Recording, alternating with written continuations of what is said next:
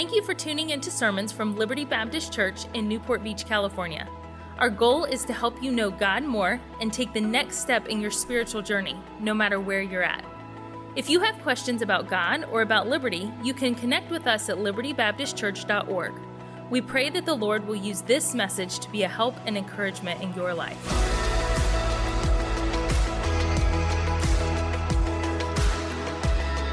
Thank you for being in church today. Welcome to November.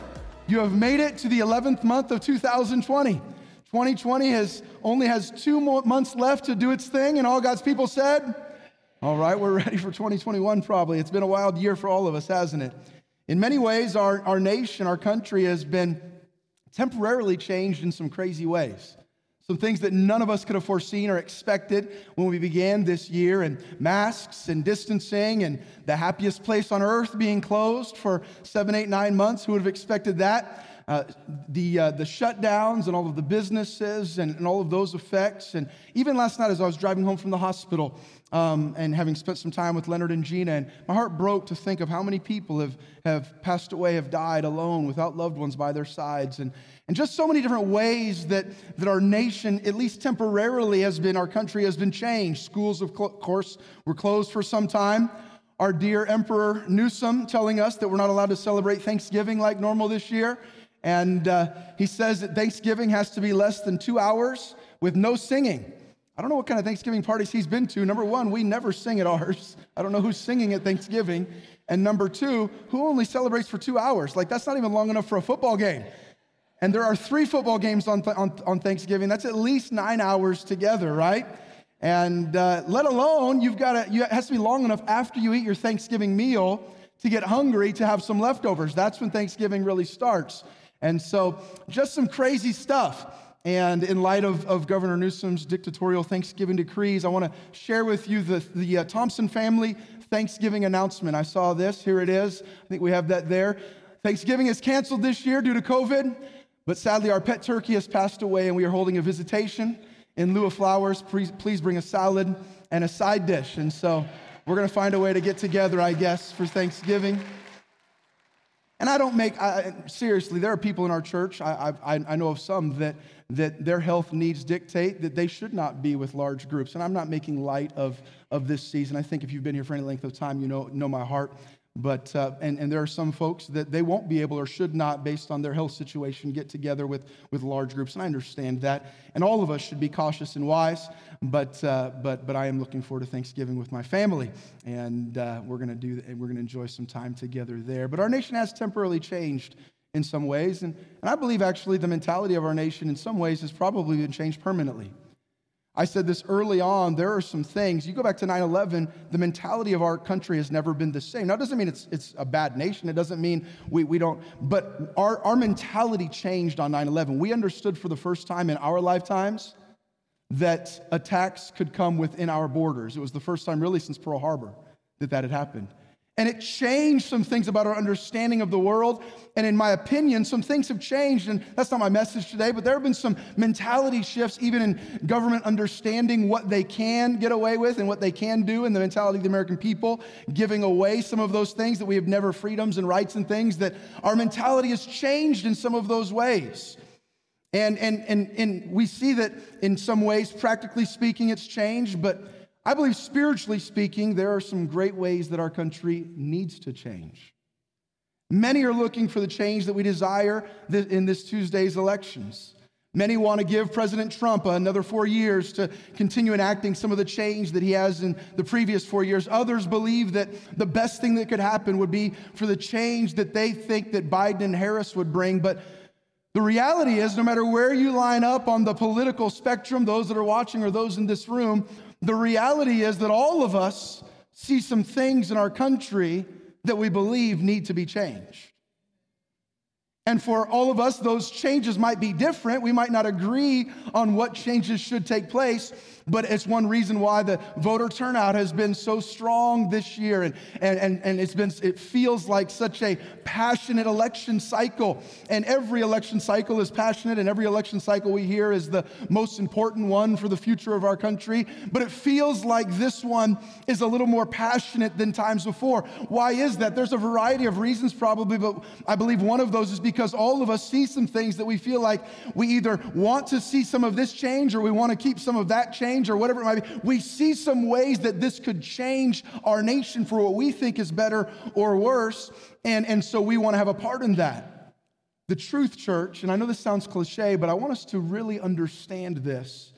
The truth is that the greatest change that we need in our country is spiritual. We need a national revival of turning to Jesus Christ and allowing His word to guide our lives and to change our nation. I didn't plan a message specifically for the election season. We found ourselves in Acts 16 in a series that we began over a year ago, and this is where God has us. And really, my message won't really hit on an election cycle, but with the title, I don't want you to think, oh, did he come up with it? This is where God had us this is our 47th message in our verse-by-verse walkthrough of Acts that started last June. This is where God has us. The title of the message this morning is How to Change a Country. How to Change a Country. If you will, turn with me to Acts chapter number 16. The fifth book of the New Testament, the book of Acts. Matthew, Mark, Luke, and John, the four Gospels, and then Acts. If you don't have a Bible with you, I'd encourage you to grab one from the pew rack in front of you. If you're sitting in one of the chairs back there and you don't have a copy of God's Word, we should probably remember that. I just thought of it. We've been meeting for like 3 months. Pastor Doug or someone, we should remember to get some extra pew Bibles there for some of those chairs for folks that are sitting in the back. The reason being, I say it almost every week, but if there's any power in anything that I preach today, it's going to come from the Word of God. And if that's where the power is, I think you should see it for yourself. And maybe if you're like me and if you have your own Bible and the habit of underlining or taking notes and seeing some things from Scripture. If you're following along on the tablet, I'll be reading, and if we read together a verse, we'll be reading from the King James Version of the Bible. Acts in chapter number 16. Last week, I brought a message entitled, The Gospel Arrives to Europe. And if we can throw that map up there, we looked at Acts 16 to give us all a little background. Acts 16 is the story of Paul's second missionary journey.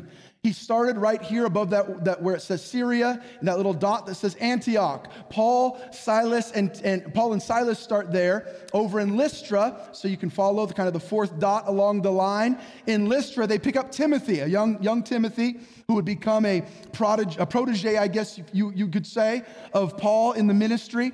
And so they're on their second missionary journey, and they continued on, and they wanted to go north, they wanted to go south, and God said, no, I want you to go to Europe. And so it says Troas. They boarded a ship, they went over to the island there, and then went on into Neapolis, and the second dot, Philippi, about 10 miles inland, is where they landed. That's really the first place that's recorded that they landed to begin preaching the gospel of Christ in Europe. This is the first time that Europe gets the gospel. That was last week's message, and we studied the entire chapter 16. We looked at 35 verses together. We won't be doing that today.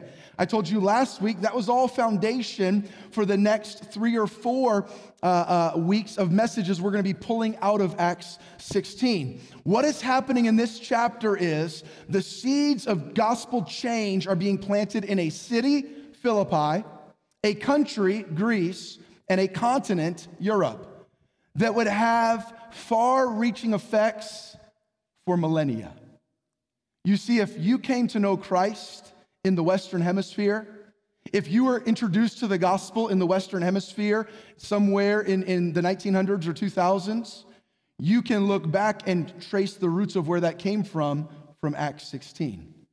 Paul and Silas taking the gospel to Europe were so not only did it change a city, Philippi, and not only did it change a country, Greece, and not at that time, and not only did it change a continent, Europe, it had far-reaching impacts into many other countries, cities, countries, and even continents. And so today our message is how to change a country. It could have been entitled How to Change a City or even How to Change a Continent. But we're going to look here, and in this chapter, Paul and Silas, they sailed to Europe. You remember the story last week?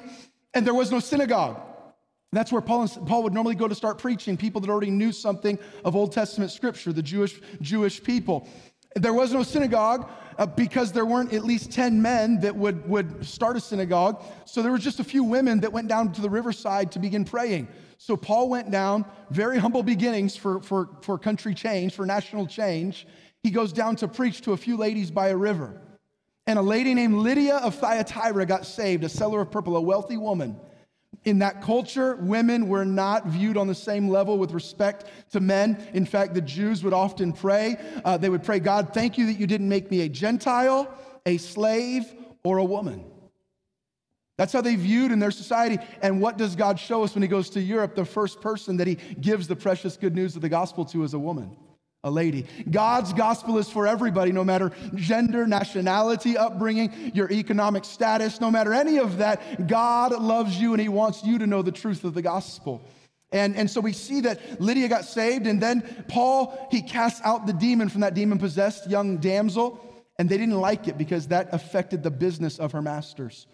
So they start lying about him, and they throw him and Silas into jail. Remember that last week? They're in jail. What did they do at midnight? They prayed and sang. What a beautiful testimony. We'll bring a message out on that probably next Sunday. They prayed and sang, and the earthquake, God sent an earthquake and opened the prison doors. The jailer there, Philippian jailer, gets saved in his house. And we see a church in Philippi planted. We see the gospel doing amazing things. Later, Paul will write the book of Philippians is a letter back to that church. And we will see that this visit began to change a city and would have reaching effects into a country and even a continent. And so we see here lives changed and even cities turned upside down with the gospel. And so today we're going to look at how to change a country. To answer that question, we're going to need to answer the questions of how, who, and where that are all answered in this passage. So how do we change a country? I want you to see in verse 13. Would you read Acts 16, verse 13 aloud with me together? Acts 16, verse 13. Ready? Begin. And on the Sabbath, we went out of the city by a riverside where prayer was wont to be made, and we sat down and spake unto the women which resorted thither. What did they speak? We know they were speaking the gospel because verse 14 in the second half of it says, whose heart the Lord opened that she attended unto the things which were spoken of Paul. Where do you see life change begin? Where do you see change in a church begin? Where do you see change in a city and a country? How do you change a country? How do you change? By the way, you change a country by changing a whole bunch of lives. Countries are made of people. How do you change a life? The gospel of Jesus Christ. You heard them sing about it here. Oh, it saved my life. The blood of Jesus saved my life. It completely changed me. We are not just, the Bible says, we don't just clean ourselves up. The Bible says we are new creatures. The Bible says we are transformed. We're not just, we were kind of bad and now we're a little better. We were dead and now we're alive. How do you change a country? How do you answer that? The first question we have to answer is how. And the first answer to that question is you preach the gospel. May I just say, on this, and again, this is not a political message. This message wasn't planned with the election in mind, but what America needs more than anything else, whether you're passionate about your party, your candidate, your local affiliate, the congressman. I had breakfast a couple weeks ago with one of our senators and with a Newport Beach City Council member, and I'm all for those that serve in those capacities, but what is going to bring true change to any person, to any family, to any church, to any area is the gospel of Jesus Christ. Now vote. My wife and I voted on Friday. I'm not saying don't vote. What I am saying is don't place your faith and your trust in those you vote for. Some trust in chariots, some in horses. We will trust in the name of the Lord our God. It is God that raises up kings and brings them down. God is the one in control of all of this. And if your candidate gets in, praise God and rejoice. And if your candidate doesn't get in, praise God and rejoice. Our calling next Sunday is no different than it is today as Christians, as the Church of Jesus Christ. We have to preach the gospel. We need to speak of Christ to friends, to coworkers, invite them to church with you, share things on social media. Our churches need to be faithful in preaching the true answer. Lydia was saved, lives were changed. Her household was saved, probably including servants, and baptized. The demon-possessed woman was delivered from an evil spirit. The jailer and his family got saved. How did change come to that area? Change came by somebody lifting up Christ. That's where change came from. Orange County doesn't need another church sharing human wisdom, proclaiming my traditions or my opinions or my political leanings or my preferences. Orange County and the people of this church and every other Bible-believing church need to return to the preaching of the gospel of Jesus Christ. By the way, not just the church and the pastor. Those in your life need you to speak Jesus to them. They need you to share the truth. Those that you come across, those that you work with, those that you live near, those at the store, those that make your coffee, they need some Christians that are willing to engage them where they're at. Paul went to them down by the riverside and speak the good news. You find somebody that's hurting, that's struggling, that's frustrated, that's discouraged, that's depressed. Share Jesus with them. Tell them about how he changed your life. Tell them about what he's done for you. They need you to share how he changed your life. How do you change a country? Number one, preach the gospel. Number two, how do you change a country? You pray. What does it say in verse 25? And again, normally we would go verse by verse. We did all of that last week, so I'm pulling some truths from the passage we systematically went through last week. Look at verse number 25, the first half of it. Acts 16, verse 25. And at midnight, Paul and Silas, what church? When all hope seemed lost, they had followed God. God, we want to preach over here. We want to preach over there. God said, no, I want you to go to Europe. God, we're in Europe. We're going to go to Philippi. Okay, great. We preached. That lady got saved. That's pretty exciting if they had social media. Hey, this new ministry in Philippi is going great. This wealthy lady just got saved. This is going to be awesome. Can't wait to see what else God's going to do here in Philippi. You know what else God was going to do? He was going to allow them to get scourged, to get beaten, to get bloodied, to get hurt, and to get imprisoned. That's what God was going to allow them to do. That doesn't make for the best social media post. And you know what their response was when the plans didn't go the way they thought? They prayed. They didn't shake their fist at God. They didn't get angry. They didn't get bitter. They didn't seek revenge. They didn't start an underground movement to try to overthrow those that had been wrong with them. They prayed. When all hope seemed lost, what did they do? They prayed. You want to see something change, a life, a family, a church, a city, a state, a country. What should we do? We should pray. What was God's message to his children in Israel when their nation was in trouble in Chronicles? What was his message? You know that verse? If my people, which are called by my name, shall humble themselves and what? Pray. And seek my face and turn from their wicked ways. Then will I hear from heaven. I will forgive their sins and I will heal their land. National change, God said to the nation of Israel, begins with national prayer. National change begins with believers praying to the God of heaven. Would you intercede on behalf of our nation and of our children and of our grandchildren? Pray. If my people, we post, we pontificate, we debate, we criticize, we boycott, we picket, do we pray? How much did you pray for our nation this week? How much did I? I just want to see some change. How's your prayer? The Bible says to pray for those in authority. Well, I didn't vote for them. Pray for those that are in authority. Well, I did vote for them. Pray for those that are in authority. This is where the rubber meets the road. Oh, we love to say, I hope D.C. solves all the problems for us. And I'm thankful for those that serve in D.C. with a righteous heart and seek to do what's right for our nation. But the answer is for you and for me to pray. Pray for our country. Pray for those in leadership. Yes, get involved and do those things. Yes, vote, but pray. Will you pray for our president in January 2020, whether he's the man you voted for or not? Have you prayed for your neighbors? For your coworkers, for your family, for your church, for your city, for your friends, for your enemies. You know that's what a Christian's supposed to do. What did they do? Didn't look like great change was coming to the city of Philippi. It looked like the only guys that could bring the change through their preaching were locked up in jail. And you know what they did? They prayed. How do you change a country? How do we change a country? Talk to me. Number one, what do we need to do? We need to preach the... Number two, we need to Number 3, how do you change a country? You praise. Praise. Look at verse 25, the second half of it. At midnight, Paul and Silas prayed, and then notice what it says in verse 25. And what, church? And sang what? Praises unto God. Do you see that little phrase?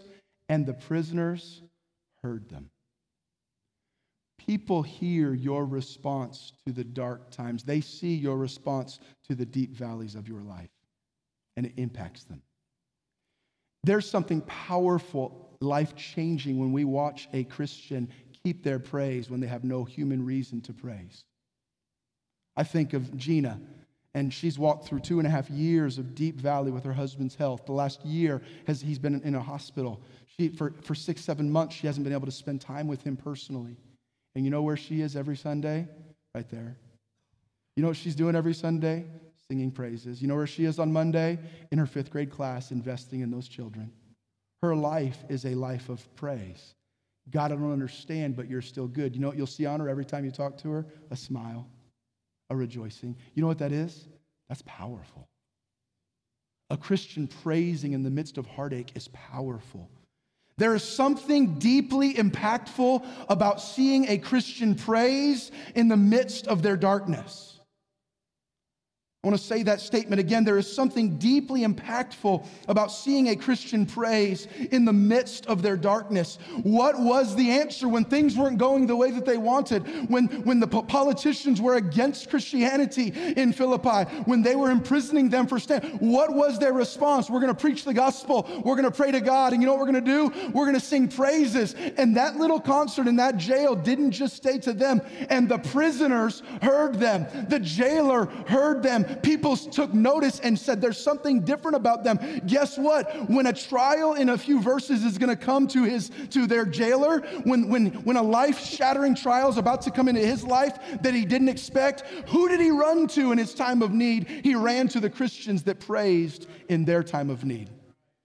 He ran to them and said, what must I do to be saved? I watched you praise in your midnight hour, and now I'm in my midnight hour. I need to know the answer that you have because I have no praise. Christian, have you lost your praise? Have you lost your joy? When we sing together corporately, do you just stand there and kind of mumble the words and not move your lips on your own in the car or with your family? Have you lost that? Has COVID stolen your joy? Has the news media taken your praise and replaced it with fear? Do the elections have you anxious and worried? Have you stopped singing praise? Take a lesson from Paul and Silas and praise him even here, wherever the even here is for you. How do you change a country? You preach the gospel. You pray. You praise. This week, I heard a song I'd never heard before. I shared it on my Facebook feed. It was a friend of mine singing. She and I went to the same college. She has one of the most beautiful voices I've ever heard. She and her husband live in Tennessee. She and her husband have faced some deep pain and heartache in their lives. They faced some really difficult things, but she's not lost her praise. And I don't normally do this in my message, but I planned it even before yesterday. And then as I drove to Harbor City to see Gina and Leonard, as I listened to this song, tears filled my eyes. And I thought, this is what we all need. The song is entitled, Hallelujah, Even Here. She recorded it in her car on her cell phone. The audio isn't great. But it reminded me when I heard it earlier this week of this passage. Because it says on the bridge, I want you to listen to the words in a moment and think about it. On the bridge it says, sometimes choosing just to sing is the thing that changes everything. And I thought of Paul and Silas. When they prayed and sang, what happened? God changed everything. So I'd like you for a couple of moments and think about Paul and Silas singing praise and think about you, this song, Hallelujah, Even Here.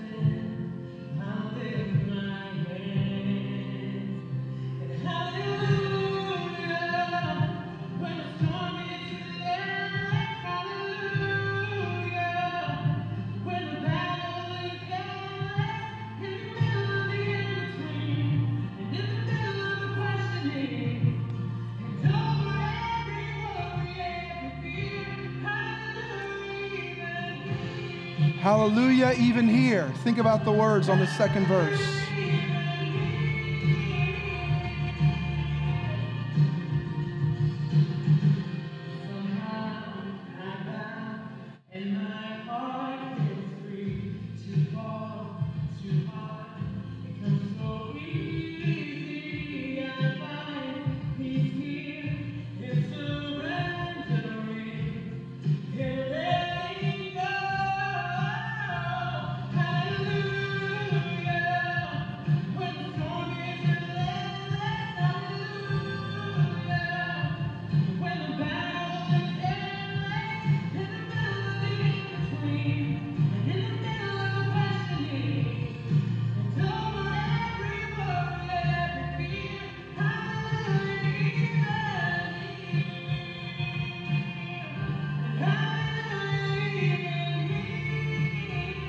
Listen to the bridge, church.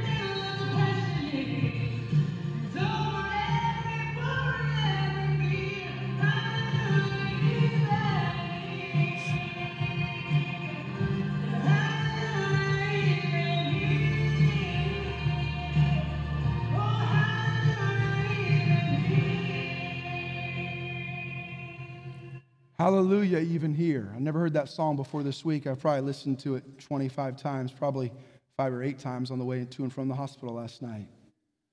Hallelujah, even here. What were Paul and Silas saying? Hallelujah, even here in the prison cell. Can you say that? This Tuesday, will you be able to say, hallelujah, even here? Those that are watching you at work, at home, your kids, your social media feed, will they know that you're saying, hallelujah, even here? Whatever's coming into your life, hallelujah, even here. How did they change a country? They lifted up Christ everywhere that they went. They preached, they prayed, they praised. By the way, this passage doesn't stop here with how to change a country. It shows us who does God want to use to change a country and who does he want to reach. I want to answer that next question, and these last 2 questions I'll answer quickly. The who, that was the bulk of the message. The who does God use to change a country and who does he want to reach? The first who that I see in this passage was the rich.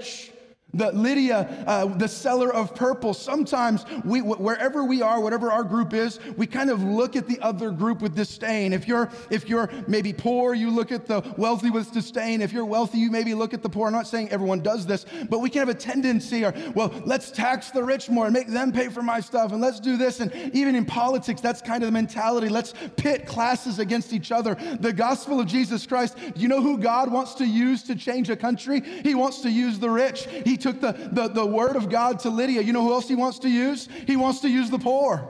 The demon-possessed damsel, she was a slave to these men. And you know what? Paul and Silas, the word of Christ, the name of Christ changed her life. It got rid of that demonic spirit in her. You know who God wants to change? The working class. The jailer, the Philippian jailer. You know who God wants to use to change a country? Women, the first convert. Men, the jailer and others. Families. We have 2 households reached in this one chapter. Those seeking God, the ladies by the river. Those against God, the men, the criminals in the jail. Those aren't really what you think of as your deacons and your preachers. And you know what? God wanted the men who were against God to hear the gospel. Different races. In this one chapter, we have Asians and Greeks and Romans and Jews and maybe a few others that we don't know what their nationality is. How do you change a country? Who does God want us to reach? He wants us to reach everybody. He cares about the rich and the poor and the middle class. He cares about women and men. He cares about this nationality and that. In fact, in his sight, it's all one race, the human race. We sometimes close ourselves in our little bubbles, spending all of our time with those who look like us, think like us, act like us, and believe like us. It's one reason I love our church. You look around this church and we have we have people that have doctorate degrees and we have people that are high school dropouts, and God loves and is using both of those groups mightily. And we have people that were born in the early to mid 1900s, and we have people that were born in the last year in our church. And we have folks that have been multi-generation in America, and folks that just got to America somewhere in this generation. And we have all kinds of things. That's what it should be, church. We will never see God use us to change the world around us from our safe, homogenized bubbles. God is not willing that any should perish, but that all should come to repentance. That person over there. Now, I understand we must stand for truth, and sometimes the truth will divide us. I'm not talking about compromising our beliefs and our doctrines to just accept any evil, ungodly, wicked, religious stance or political stance. I'm not saying that. What I am saying is, and yes, stand for truth, but make sure your heart is right as you stand for truth. Jesus was full of grace and truth. God died for the Republican, the Democrat, the independent. God died for the educated and the uneducated. God died for the rich and the poor, the American soldier and the terrorist, the Baptist, the atheist, the Catholic, the animist, and the agnostic, red and yellow, black, brown, white. They are all precious in his sight. We see that here in his, how did they change a country? The gospel was not for some select group of people. The gospel was for everyone he came into contact with. The gospel was for anybody that would listen. If we are going to change our world, we're going to have to grow in our love for our Lord and for those he died for. Lastly, this passage answers the question of where. Where should we preach? Where should we pray? Where should we praise? We said how. How do you change a country? 3 thoughts. Preach, pray, and praise. That's how you change a country. Who? Who does God want us to use to change? Who does God want us to reach? Everybody. And then 3, where? Where does God want us to preach, to pray, to praise? I see first in the church. And this might be taking a little liberty. I'm talking about that little gathering where they were praying by the river. It's not what we would call a New Testament local church, but it was definitely a spiritual gathering. And you know what Paul did in a spiritual gathering? He preached and I believe prayed and praised. He preached the gospel. And we are usually pretty good at doing these 3 things here. Preaching, praying, and praising. Even if you don't want to, if you just sat here for the last hour, you were kind of forced to preach. Now, you weren't forced to praise, but you had to endure while a bunch of people around you praised. And you're hearing preaching, and we're pretty good at here, but we see that happened, if I can, in the church, in that religious gathering. Let her be in our daily lives. Notice what it says in verse 18. And this did she many days. This demon-possessed woman was following them in their daily lives. And what did Paul do? It wasn't time for a worship service, but in his regular routine, Paul, being grieved, turned and said to the Spirit, I command thee in the name of Jesus Christ to come out of her. And he came out the same hour. Paul, this thing of sharing Christ, this thing of being a Christian was not a 1-hour commitment for Paul. It's why he changed. God used him to change so many cities and start so many churches and see so many lives change with the power of the gospel. This thing of the Christian life for Paul, he said that his life was Christ. Christ, who is our life. That's what he said in one of his letters. It was not a 1-hour commitment. Or you say, well, I come back, Pastor Ryan, on Sunday night at 5, and I'm excited about our message tonight at 5, looking at the life of King Saul. I come back at 5. It was not just a 2 or 3 hour commitment on a Sunday. For Paul, where did he preach, and where did he pray, and where did he praise? In his daily life, everywhere he went, he was seeking to be a Christian that shined the light of Jesus everywhere he went. Don't compartmentalize Christ into your family a few hours a week, and then you do your thing the rest of the week. No. Christ is a part of everything we do. Where should we do these things? In our deepest valleys. I've already talked about that. Verse 25, at midnight, Paul and Silas prayed and sang praises. And then lastly, where should we do it? In our miraculous victories. Look at verse 26. And suddenly, there was a great earthquake, so that the foundations of the prison were shaken, and immediately all the doors were open, and everyone's bands were loosed. And the keeper of the prison, awaking out of his sleep and seeing the prison doors open, he drew out his sword and would have killed himself, supposing the prisoners had been fled. But Paul cried with a loud voice, saying, listen to this, do thyself no harm, for we are all here. That's amazing. Who was the one that locked Paul up in stocks to make sure he couldn't get out of jail? That guy. We don't know for sure, but it would not be unlikely that that man had a part in scourging Paul, in beating him. And God has now answered. Now Paul is enjoying a miraculous victory in his life. He's on a mountaintop experience. Things are going good. And you know what Paul's heart was when things were going good? I still want to do whatever I can to help those around me. Here's the thing. In our human condition, when things are going well, it's easy to get distracted and just enjoy it for ourselves. Take, eat, drink, and be merry. Man, God, you've really blessed me. It's one reason in the Old Testament, in Deuteronomy, Moses had to challenge and command the children of Israel. He said, you're getting ready to go into a season of miraculous victory. You're going into Canaan. You're getting ready to experience some mountaintop experiences. And here's what he said. I think it's Deuteronomy 6, if you want to look back at it. It says, not right now, but later. It says, beware lest thou forget. Be careful, because sometimes success causes us to forget how much we need God. Victories cause us to think, man, I've got this on my own. When the bills are paid and when the kids are doing well and then when the health is good, we think I can handle this. And it's been said we would run to him less if we walked with him more. But often the times that we run to God are times of crisis. And at 9/11, our churches were filled with people praying. And even during the COVID and people looking for an answer. And when things are bad, when you lose the job and when there's a health need. And I'm not saying don't run to God in those times. What I am saying is in the times of plenty and in the times of blessing, don't forget, God still wants you to be a witness and a light. God still wants to use you to impact other people's lives. We sit back and enjoy our comfort and our ease, not Paul and Silas. What could they have done if they wanted, church? Let's just think about it logically. They're in jail, they're bleeding, they've got maybe some things are starting to scab up a little bit. There's still some ooze, some pus. They've got these terrible sores, they're in pain. God just broke off the chains and opened all the prison doors. What could they have done very easily? They could have gotten out of there, saved themselves. And you know what Paul did in the midst of his miraculous victory? Don't hurt yourself. I know you hurt me. Don't hurt yourself. We're all here. God loves you. What must I do to be saved? Believe on the Lord Jesus Christ, and you'll be saved. In the midst of their miraculous victories, the bad times with Paul and Silas, I want you to hear this statement. The bad times didn't discourage them away from preaching, praying, and praising. And the good times didn't distract them away from preaching, praying, and praising. The bad times have a way of discouraging us from preaching, praying, and praising. The good times have a way of distracting us from preaching, praying, and praising. And with Paul and Silas, it didn't matter what the times were. They were preaching, praying, and praising.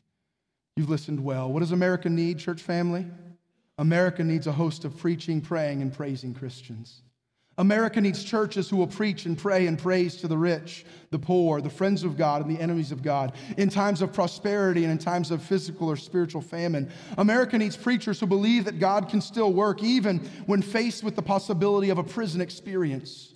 Your family needs to see a believer who preaches, prays, and praises when people joyfully receive you and when people despitefully use you. Think about it. The ladies by the river, what did they do? They joyfully received Paul and Silas. That demon-possessed damsel's masters, what did they do? They despitefully lied and accused Paul and Silas. And what did it do? It didn't change Paul and Silas one bit.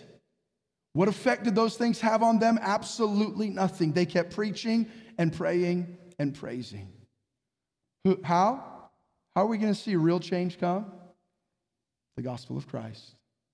Prayer and praise. Who does God want to have that change happen in their lives? Everybody. And where should we as Christians be doing those things? At church, in our daily lives. In the midnight hour, on the mountaintop experience. God wants us to do those. And so my question, church family, is, how's your preaching? Who have you shared Christ with recently? And our nation needs change. Who did you invite to join you in church to hear the good news of Jesus Christ? Who did you say a prayer for? Who did you send a text message with a Bible verse? Now, we've got to get this guy into office. We've got to get that guy out of office. We've got to get that proposition voted down. And again, I voted on Friday. I'm with you. But as Christians, how's your preaching? How is it? How's your sharing of the good news with those around you? Hey, Christian, how's your praying? Are you praying or just worrying and complaining? And Christian, how's your praising? Can you say hallelujah even here? When the storm is relentless, as that chorus said, when the battle seems endless, hallelujah even here. I think all of us would agree, our country needs change. My life needs some change. That's why people get so passionate. We think if we get that guy in, maybe the change we're looking for will come. And depending on what guy you get in, certain change does come. President Trump has nominated 3 Supreme Court justices. That brings some change to our nation. Wherever you land, whether you think that's good or bad, the reality is that brings some change. So I get it, but sometimes we put our hope in that's going to bring the change we need. And you know what we see with Paul and Silas? How did they bring change to a continent that would bring the gospel to us? Wherever they found themselves, they faithfully preached, prayed, and praised. Let's help bring the change that's needed in our world this week. Let's preach Christ. Let's pray to God, and let's praise Him even here. Thank you for listening to Messages from Liberty. Tune in next week for more Bible teaching or subscribe on iTunes to stay up to date with our current series.